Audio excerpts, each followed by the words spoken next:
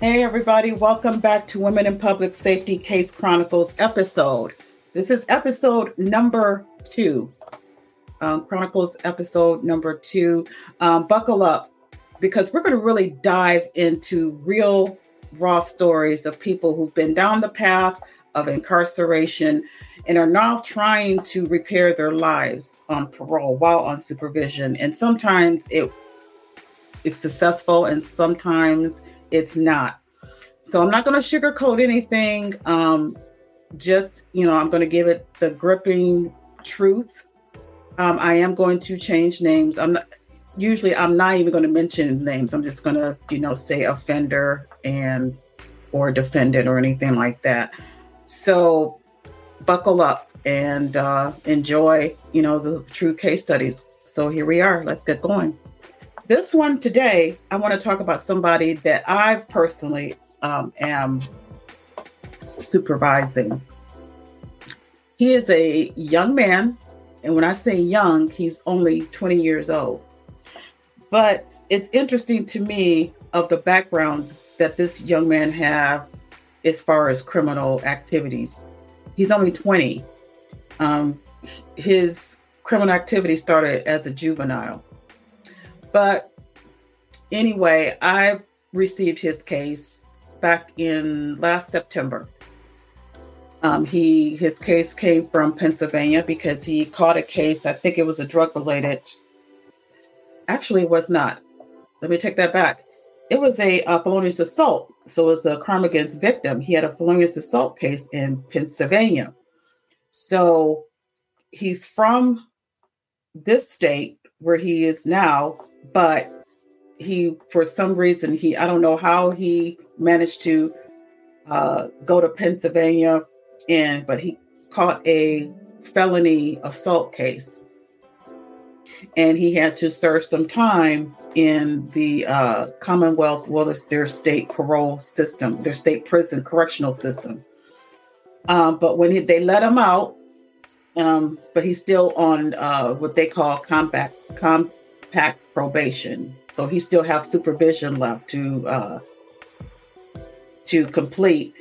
And he wanted to complete it here in the state of Ohio, where his family are. And so I was assigned to his case. And so I have to do the preliminary steps of approving his residence, which was at his parents' house, his mom and his stepdad. And I spoke with mom. She agreed to have him back home.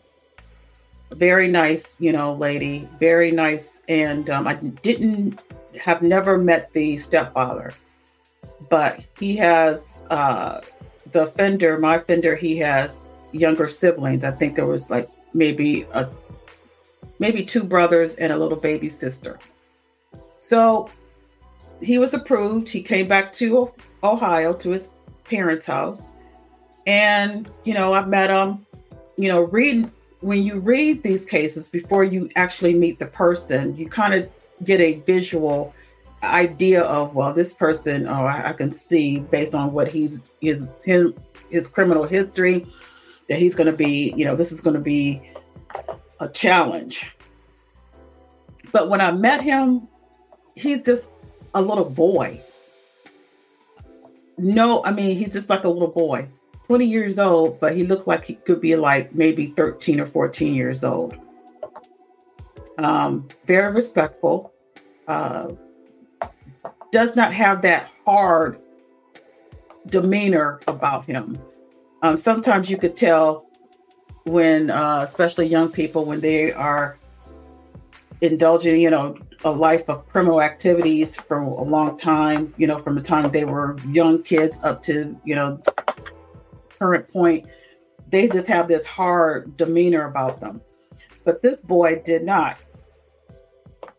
So I accept the case. I met him, mom, and, he has certain conditions that he had to follow. Well, one of the main conditions that, get a job. First of all, you're 20 years old. You're going to live in mom's and dad's house.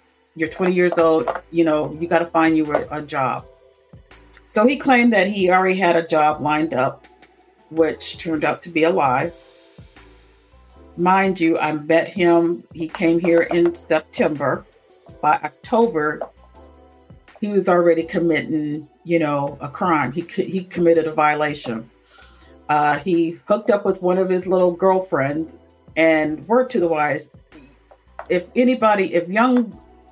there's young women out here, don't fall for the okie doke. Please. I mean, you got to use some basic common sense. First of all, the boy doesn't have a job. What can he do for you? Unless you like that thug, life or whatever, like to be in that part of that culture. It's nothing out of it other than you coming out of your pocket because he doesn't have nothing to offer. But anyway, I digress. So he and the little girlfriend took the girlfriend's mom's vehicle and drove to New York. Obviously, it's definitely a violation because he went out of state. And not only that, he's got another case of stolen property because he took this girl's mom's vehicle without the mom's permission. So he went to New York, obviously got pulled over by one of the towns in New York, and he got arrested. So they found out that he was on supervision here in Ohio. So I was notified. Actually, the mom notified me about what happened.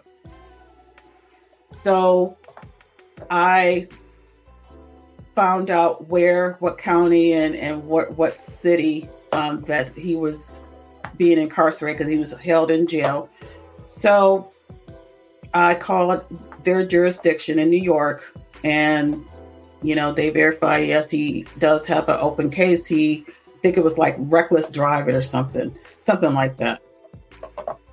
So they, I said, well, are you going to hold him? What is it that are you guys planning to pursue the case?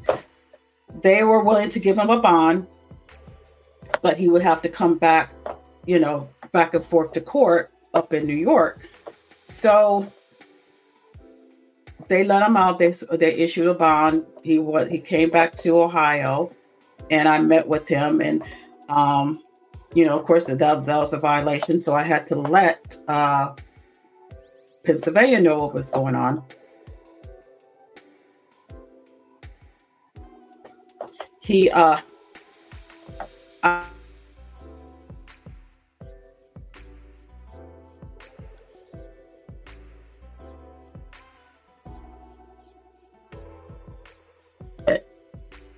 sorry about that. He would have to have a travel permit to go back and forth to his hearing. That was in October. So by January of this year, he committed another offense here in Ohio. Another receiving stolen property of a motor vehicle. That must be his MO. He likes to take people's cars. So this time I placed a hold order on him. I was not going to, at this point, there's no bond or nothing. Even if, and I explained to mom, don't waste your money trying to post a bond because he's not getting out because I have a hold on him, I don't want him to go anywhere. So he's been held at our county jail. He's gone through the courts, pretrial, and everything. And they finally found him. He just recently pled guilty to receiving stolen property of a motor vehicle. And he's now serving 6 months in our state prison. He has a new number. He's went back to prison here in Ohio. And when he gets out, he's going to be extradited back to Pennsylvania because he's violated the terms of his conditions by catching another case, and he still has to deal with the case in New York. So this is a 20-year-old boy, and I've talked extensively with his mom. She's given me the background story about him. She's, like I said, stepdad didn't want to have anything to do with him. Stepdad did not want him in the house, not only, because of his behavior, but he's also a thief. So mom had pretty much had to wash her hands of him. She was, concerned that he's running around out in the streets, with these other so-called friends that are in doing the same thing he's doing. He can't go back. He can't go back to his home, so he's going to have to go back to Pennsylvania. He's going to be reincarcerated back in Pennsylvania after he served his sentence here in Ohio, and he still has to deal with New York. So you have to sit here and wonder, what is going on with this young man, and why is his behavior so wild and just out of control? He's a bad influence. He's the oldest. He's a bad influence to his siblings. He has pretty much burned his bridges of all members of his family. He, I think his grandmother lived in New York or somewhere out of state, but there's no option for him to even, go to grandma. Grandma doesn't want him, around. His biological father lives in another state, and I don't think there were no any kind of relationship, which could be the breakdown there. But these cases, this is where the social work piece comes in. When you do these type of cases, when you have these type of cases, and as a parole officer, or even or any type of law enforcement officer, when you have to deal with families and the offender or the defendant, you just have to sit back and wonder. You made a choice. You're 20 years old. You have your whole life ahead of you, and you're pretty much basically throwing it away because of the dumb choices that you're making. And I always tell offenders when I first meet them, and I do it in a joking manner, but then I also am serious when I tell them. There's two reasons why you would want to go back into prison. One, because you're running around out here in the streets, and you want to kind of get out the streets because it's hot, or somebody's after you, so you want to go inside, try to lay low, to get off the streets. Or there's something or someone that you miss that you want to go back to the prison, for. And best believe, I'm not talking about a co-ed type prison either. So there's got to be something inside prison that you missed and want to go back to. Because if you're doing, dumb stuff out here in the streets and going back, obviously you want to go back. It's that simple. You want to go back because there's somebody out, there's somebody inside that you missed that you want to go back to. And, when I tell them that, they look at, then they say, no, I'm not trying to go back. I'm not trying to go back. But then guess what? You violated, you do something, your probation or your parole, and then you're going back to prison. So obviously there's something, in prison that you want to go back to, or somebody. And again, we're not talking about a co-ed. It's not a co-ed type facility. I'm just saying. So I wanted to, share this particular case because I mean, it goes back. This is just so common now, especially for young offenders who are just going down the wrong path, and sometimes it's not because of lack of guidance as far as parenting. You can be the best parent and do everything you can for your child, but they still, for whatever reason, want to make the choice of going the other way. And, like I tell them, I mean, when you go back in prison or even go to jail, where are your friends now?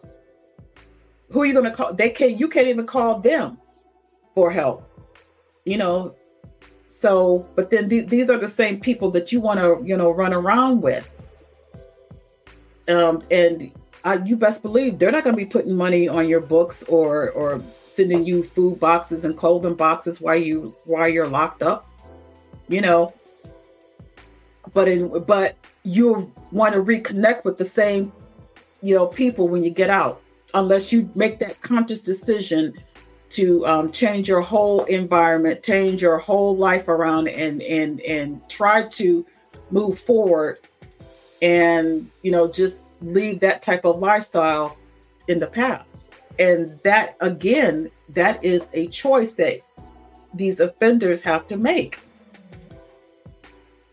We can sit here and say all day long, they can say the excuse, well, I never had a father, which, that could be that very well is a major piece. You have an absent father, but at some point, you can't ride that excuse all your life. When you're a career criminal, you keep doing the same thing and expecting different results. Doesn't work that way. So, this particular young man, I don't know what's going to have to, take for him to realize that what he's doing and, keep doing is not working. Because all it is, you're just building, are you collecting our prison numbers? That's all he's doing is collecting prison numbers, and it actually from different states. You got a number in Pennsylvania. You now have a new prison number here in Ohio. And if he has to go to jail or prison in New York, you're going to have a prison number in New York. So that's it for today's Craze Chronicles. It's Chronicles number 2. I want to hear your thoughts. What are your comments? What's your feedback? Do you think that young men like my offender, is there still a chance for him to turn his life around? It could be, but he has to want to do that. He has to want to do it. And at age 20 and 21 years old, I personally don't think that he's, ready to do it. He still has a young mind, an immature mind. So, it's unfortunate. And, now, he have younger siblings, especially a younger brother that's looking up to him. And then, like his mom said, she just doesn't want, she seems like she's lost him to the streets. She doesn't want to lose her other son to the streets as well. So, she has to make a, hard decision to kind of, give him that tough love and say, you can't come back here. I can't help you anymore. I can't help you until you are really ready to want to help yourself. So until we meet again, please stay warm and stay safe. And please hit that like and subscribe button, hit the notification bell so you'll know when I will be coming back on. I'm going to be trying to do Case Chronicles at least 3 times a month, in addition to our regular episodes. So this is Case Chronicles number 2. Episode 12 will be next week. So you guys take care, and I'll talk to you soon. Bye.